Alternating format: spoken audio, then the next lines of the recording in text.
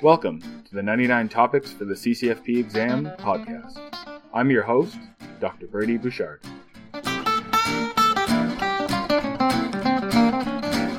Welcome back to the 99 Topics for the CCFP podcast. This week we're going to look at anemia. As an aside, just before we get started, I recently discovered Dr. Mike Curlew's CCFP podcast. He's from Sioux Lookout, and his lecture format is focused on OSCE content rather than the 99 topics, so I think it complements what I'm trying to achieve here really well. I find his lecture style a bit too energetic for me, but his content is fantastic. He has excellent audience engagement, and he has a knack for simplifying complex content. The link's in the show notes, and I highly recommend it. So this week with anemia, there are 9 key features in this topic. Key feature number 1, assess the risk of decompensation of anemic patients, i.e. the volume status, the presence of congestive heart failure, angina, or other disease states, to decide if prompt transfusion or volume replacement is necessary. Key feature number 2, in a patient with anemia, classify the anemia as micro, normal, or macrocytic by using the MCV or smear test result to direct further assessment and treatment. Key feature number 3, in all patients with anemia, determine the iron status before initiating treatment. Number 4, in a patient with iron deficiency, investigate further to find the cause. Number 5, consider and look for anemia in appropriate patients, i.e. those at risk for blood loss, or in patients with hemolysis, i.e. mechanical valves, whether they are symptomatic or not, and in those with new or worsening symptoms of angina or CHF. Key feature number 6, in patients with macrocytic anemia, consider the possibility of vitamin B12 deficiency, look for other manifestations of the deficiency, i.e. neurological symptoms, in order to make the diagnosis of pernicious anemia when it is present. Key feature number 7, as part of well baby care, consider anemia in high-risk populations or in high-risk patients, i.e. those who are pale or have a low iron diet or poor weight gain. Key feature number 8, when a patient is discovered to have a slightly low hemoglobin, look carefully for a cause, i.e. hemoglobinopathies, menorrhagia, occult bleeding, previously undiagnosed chronic disease, as one cannot assume that this is normal for them. Number 9, in patients with menorrhagia, determine the need to look for other causes of the anemia. So let's dive a little deeper into this. Key feature number 1, assess the risk of decompensation of anemic patients to decide if prompt transfusion or volume replacement is necessary. So the threshold to transfuse patients who are anemic but clinically stable has in recent years been lowered due to evidence of poorer outcomes, including hospital-acquired infection risk if transfused at higher levels. As an aside, what do we mean by clinically stable with anemia? We're looking for potential or real signs of end organ damage. So is the patient unconscious or not easily arousable? Is the patient tachycardic at rest? Is the patient short of breath at rest? Or unable to speak in full sentences when they were able to before? Is the patient syncopal? Do they have an orthostatic drop? So back to transfusion, there are quite a few recent sets of guidelines published and available, and in my review of this topic, each country and health authority seems to treat this slightly differently. But in general, there's a few trends that the newest evidence is leaning towards. In general, it's leaning towards a more restrictive transfusion strategy, while still taking into account the clinical condition of the patient. In general, a restrictive transfusion strategy means considering transfusion in healthy patients only below a hemoglobin of 70, which is very different from what was normal clinical practice not too long ago. This restrictive strategy has emerged because we've come to understand that transfusing at higher hemoglobin levels has more harm than benefit, including for patient-centered endpoints like hospital length of stay and mortality. So I chose the American Association of Blood Banks, or AABB, guidelines to go over here, as I feel they're fairly succinct and representative of what's recommended in Canada. So to start with, at a hemoglobin less than 60, transfusion is recommended except in exceptional circumstances. Between a level of 60 and 70, transfusion generally is likely to be indicated. Between 70 and 80, transfusion should be considered in post-op surgical patients, including those with stable cardiovascular disease, after evaluating the patient's clinical status. Between 80 and 100, transfusion generally not indicated, but should be considered for some populations.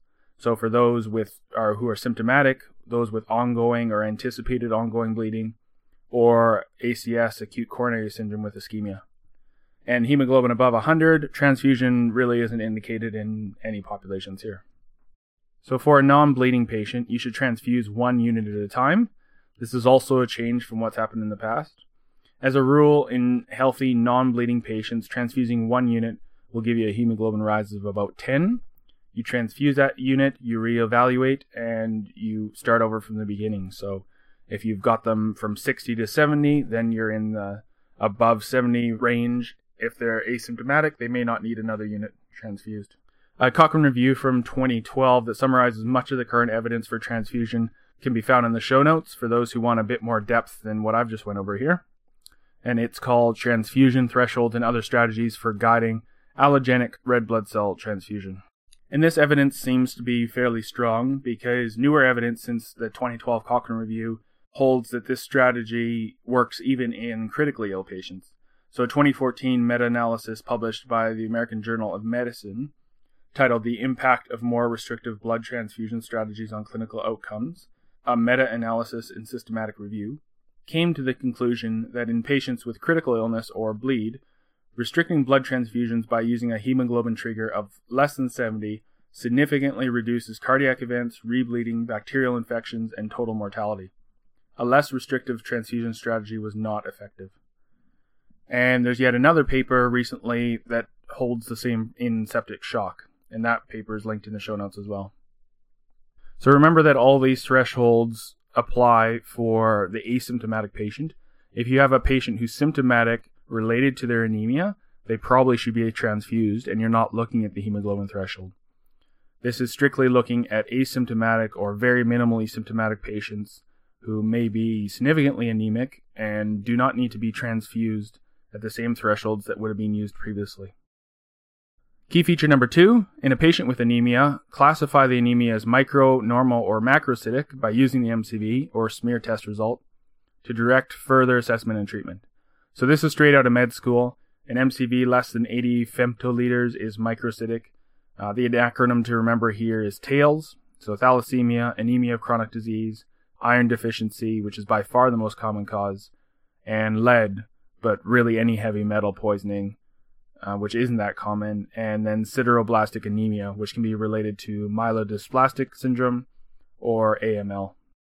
The next step in evaluation of a microcytic anemia is getting a ferritin level or iron studies done. If the ferritin's low, this is 100% iron deficiency. Treat it with at least 30 milligrams of elemental iron a day and recheck the hemoglobin in 2 weeks. If ferritin is normal or high and you have a low serum iron and low TIBC, then think of anemia of chronic disease, so infection, inflammation, malignancy. If serum iron is high with a high normal or high ferritin, think iron overload. This can also be when a peripheral smear can come in handy to look for sideroblastic anemia. If there's teardrop cells, target cells, splenomegaly, or a positive family history, think of the alpha and beta thalassemias. So between MCV of 80 and 100, that's normocytic. The acronym here is ABRA, A-B-B-R-A. So anemia of chronic disease, bone marrow disorders, so bone marrow infiltration or failure, renal failure, especially chronic renal failure, and acute hemorrhage or hemolytic anemia. In these patients, get a reticulocyte count done, and you can calculate a corrected reticulocyte index, and that can show you if the bone marrow is responding appropriately to the anemia and point you in the direction of a diagnosis. If you have an MCV over 100, that's macrocytic. The most common one we'll see in family practice is B12 or folate deficiency, but also common is chronic alcoholism and then hypothyroidism and myelodysplastic syndrome. In these patients, get a smear done to look for red blood cells characteristic of MDS, but often these are treated empirically with B12 supplementation as well. For a good summary of what I just talked about and a good algorithm, UpToDate has this, evaluation of anemia in the adult according to the MCV. The link is in the show notes. Key feature number 3, in all patients with anemia, determine the iron status before initiating treatment.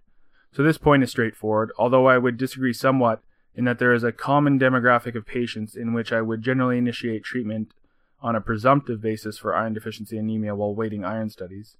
And these patients are found to be anemic with a microcytic anemia and usually associated with a borderline high or high RDW, meaning that it's been going on for a while. To fit in this group, patients should also have a fairly clear reason to be iron deficient on history. So either they have poor iron intake, they may be vegetarian, vegan, or they have an obvious source of bleeding. The most common is heavy or heavier periods. In these patients, I would start them on iron supplementation while awaiting the iron studies. Note that this is in young women only. In those over the age of 40, they need to have an endometrial ultrasound and endometrial biopsy to exclude malignancy before treating. Iron study interpretation can be difficult, but the most common abnormality on iron studies that we see in clinic is iron deficiency anemia, which thankfully is easy to diagnose on the iron studies. If the ferritin is low, typically less than 10, this is pathognomonic for iron deficiency anemia. Treat as such and reevaluate. I'd like to direct you to Perth Hematology's excellent PDF of the different disease states that you can see on iron studies, and I've put that link in the show notes as well. Key feature number 4, in a patient with iron deficiency, investigate further to find the cause. So you can break the causes of iron deficiency up into 2 categories. Either you have decreased input or intake, or increased losses. So decreased intake could be dietary, so question them on diet. It's common to develop iron deficiency anemia in vegetarians due to the lack of red meat, which contains heme iron, which is readily absorbed in our gut. Other good non-heme sources of dietary iron include dark green leafy vegetables, iron-fortified breads and cereals, which is all of them in Canada, beans, tofu, and dried fruits, and ask about iron supplementation. Thinking of losses, men as a rule lose about 1 milligram of iron per day, most in the hair and nails, and women lose 2 milligrams, hair, nails, and menstrual period. The point here is that iron deficiency anemia is common. The cause is often relatively easy to find or straightforward to find, but you need to be looking for it. There's a really good approach to the diagnosis of anemia in adults put out by the Mayo Clinic Proceedings, and I've got that link in the show notes as well for you. Key feature number 5, consider and look for anemia in appropriate patients, or in patients with hemolysis, so mechanical valves, whether they are symptomatic or not, and in those patients with new or worsening symptoms of angina or CHF. So this key feature also seems fairly straightforward. Anemia in the elderly can cause a variety of symptoms, and complicating the issue is that for some patients they can have profound anemia and not really feel any different from their baseline, which may be poor to begin with, and they may look pale, which can also be their baseline. So the point here is that you need to have a low threshold to look for anemia anytime you think that it may be contributing to illness. So some of the symptoms that elderly patients with anemia can complain of include shortness of breath, especially worsening shortness of breath, decreased exercise tolerance, lightheadedness, or falls. They can develop cardiac sequelae such as angina or worsening in their baseline angina, CHF, or decompensated CHF. The feature text gives some of this away, but some things to ask on history include any history of new or worsening angina, new or worsening shortness of breath, new or worsening lightheadedness, new or worsening fatigue. Ask about any syncopal episodes or syncopal symptoms, pre-syncopal symptoms. Do they have a mechanical heart valve? Are they on blood thinners, so aspirin, warfarin, or the NOACs, the novel oral anticoagulants? Do they take NSAIDs? Have they noticed blood when coughing, if they vomit or in their stool? Are they taking iron supplementation? Do they have any history of bleeding? Any blood dyscrasias? Any family history of bleeding disorders? Any recent surgery? You need to think of and test for anemia in elderly patients with the symptoms as above, but especially in those patients with vague symptoms such as, I just feel off, or sometimes I get lightheaded and I never used to. The clinical signs we were taught in medical school to look for include conjunctival pallor, palmar pallor, and signs of CHF, such as a displaced apex. As well, look for jaundice, a feature of hemolytic anemias. In general, though, the physical exam signs, especially pallor, unless you get a really significant anemia, you're not going to be finding them. If you're convinced their conjunctiva is pale, though, they're probably quite anemic by that point. Key feature number 6, in patients with macrocytic anemia, consider the possibility of vitamin B12 deficiency and look for manifestations of the deficiency, i.e. neurological symptoms, in order to make the diagnosis of pernicious anemia when it is present. So then, once you get the hemoglobin back that you did after the last key feature and they're anemic, make sure to look at the MCV. So for high MCVs, you should consider that they may be B12 deficient. And in our clinic, if you're thinking of anemia in a patient, they usually get the B12 test done up front. As a side note, even though folate is an integral part of B12 metabolism, it's not useful to test for in the modern era. And I got one good reference in the show notes for you. I won't elaborate on it, other than to say that we have so much folate in our diet and supplemented in foods that folate deficiency is vanishingly rare in North America. So the main hint you're going to have that a patient may be B12 deficient is a macrocytic anemia, but they can also develop clinical signs or symptoms. To start with, it's important to know that it typically takes years of inadequate B12 intake or absorption for symptoms to develop, as our normal B12 stores are large relative to losses. The classic clinical picture of B12 deficiency due to pernicious anemia, so poor absorption, was that of a prematurely gray person of Northern European descent whose skin was lemon-colored, reflecting the simultaneous presence of both anemia and jaundice, mentally sluggish, had a shiny tongue characteristic of atrophic glossitis, and a shuffling, broad-based gait. Examination revealed hematologic changes, so a macrocytic anemia with oval macrocytes and increased neutrophil lobulation, and neurologic abnormalities, loss of vibration sense, and a positive Romberg test. So this classic picture isn't very common, and more likely you're going to see the patient that has hard to characterize neuropsychiatric problems, consisting of paresthesias, numbness, weakness, loss of dexterity, impaired memory, personality changes, with emphasis on kind of vague or changing symptoms. The more serious neurological disorder that is rare but important to consider is subacute combined degeneration of the spinal cord, which we all learned about in medical school. So B12 deficiency here leads to degeneration of the dorsal and lateral white matter of the spinal cord and produces slowly progressive weakness, sensory ataxia, paresthesias, and then ultimately spasticity, paraplegia, and incontinence. So B12 supplementation can halt or partially reverse this process, so it's important to look for it. And lastly, B12 deficiency is one of the treatable causes of dementia and should be part of your workup to look for reversible causes in a newly diagnosed demented patient. Key feature number 7, as part of well baby care, consider anemia in high-risk populations, i.e. those living in poverty, or in high-risk patients, those who are pale or have a low iron diet or poor weight gain. So the majority of anemia found in newborns and infants is related to iron deficiency. Iron deficiency is relatively common in this age group, and your normal well baby care should look for signs that they may be at risk. Most of a newborn's iron stores are created in the 3rd trimester, and that's important to know for what we'll talk about later. At birth, newborns typically have about 75 milligrams per kilogram stored, and the normal newborn dietary requirements are about 11 milligrams per day. This stat from the CPS is based on an assumption of about 10% of the elemental iron being absorbed. So human breast milk contains very little iron, on the order of 0.35 milligrams per liter, which, even though it's absorbed better than other sources, would still mean babies would need to drink 10 plus liters per day to keep up their iron stores. The truth is that they typically don't, and that's okay. Infants without risk factors have enough iron to make it till at least 6 months before their iron stores are depleted, and this is when other dietary sources should be introduced anyways. Infants with risk factors, though, often require supplementation before this point. So continuing human breast milk exclusively or as a major part of the diet past 6 months can put infants at risk of iron deficiency. A cow's milk diet requires iron supplementation when initiated, as the iron in it seems to be even more poorly absorbed compared to human milk.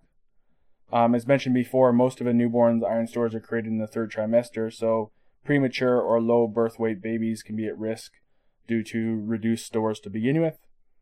Other causes of anemia in babies include anything that can increase iron usage or turnover, including the use of EPO at birth for anemia of prematurity, because it uses up their iron stores, any significant bleeding event, or infant obesity. Low SES or socioeconomic status and poverty is another risk factor for anemia in infants and children. So the CPS, or Canadian Pediatric Society, has a handout, Iron Needs in Babies and Children, that I'll put in the show notes, which describes some of this in a little bit of detail and is something you can give to mothers. If you need to supplement, how much and how should you do it? This is fairly easy if they're formula fed. Both term and premature infants' iron requirements are met by any of the age-appropriate iron supplemented formulas on the market. They don't need iron drops on top of that.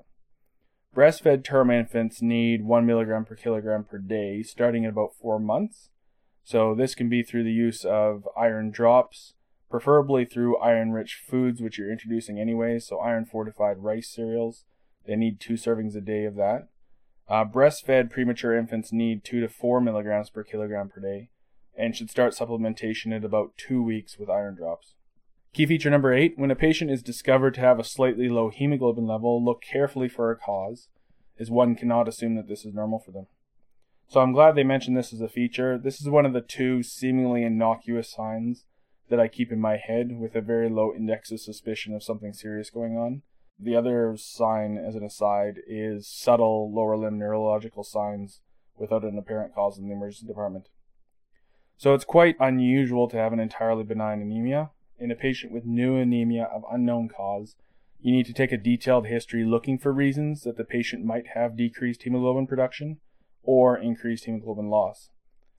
These are really the only 2 ways that you can be anemic, and it's the way I like to categorize it.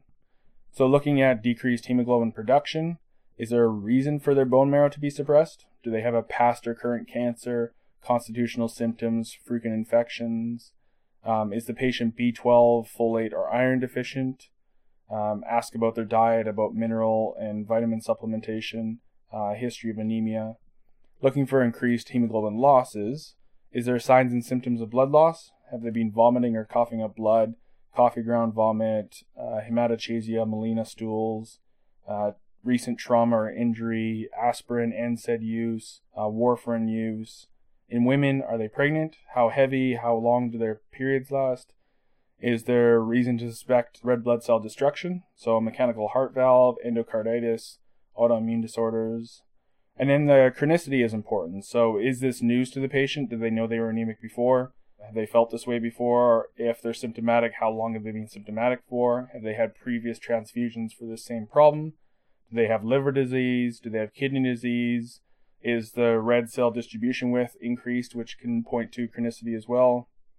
With mild anemia, most patients are asymptomatic and there won't be any appreciable signs on physical exam, and mostly you'll just pick this up incidentally.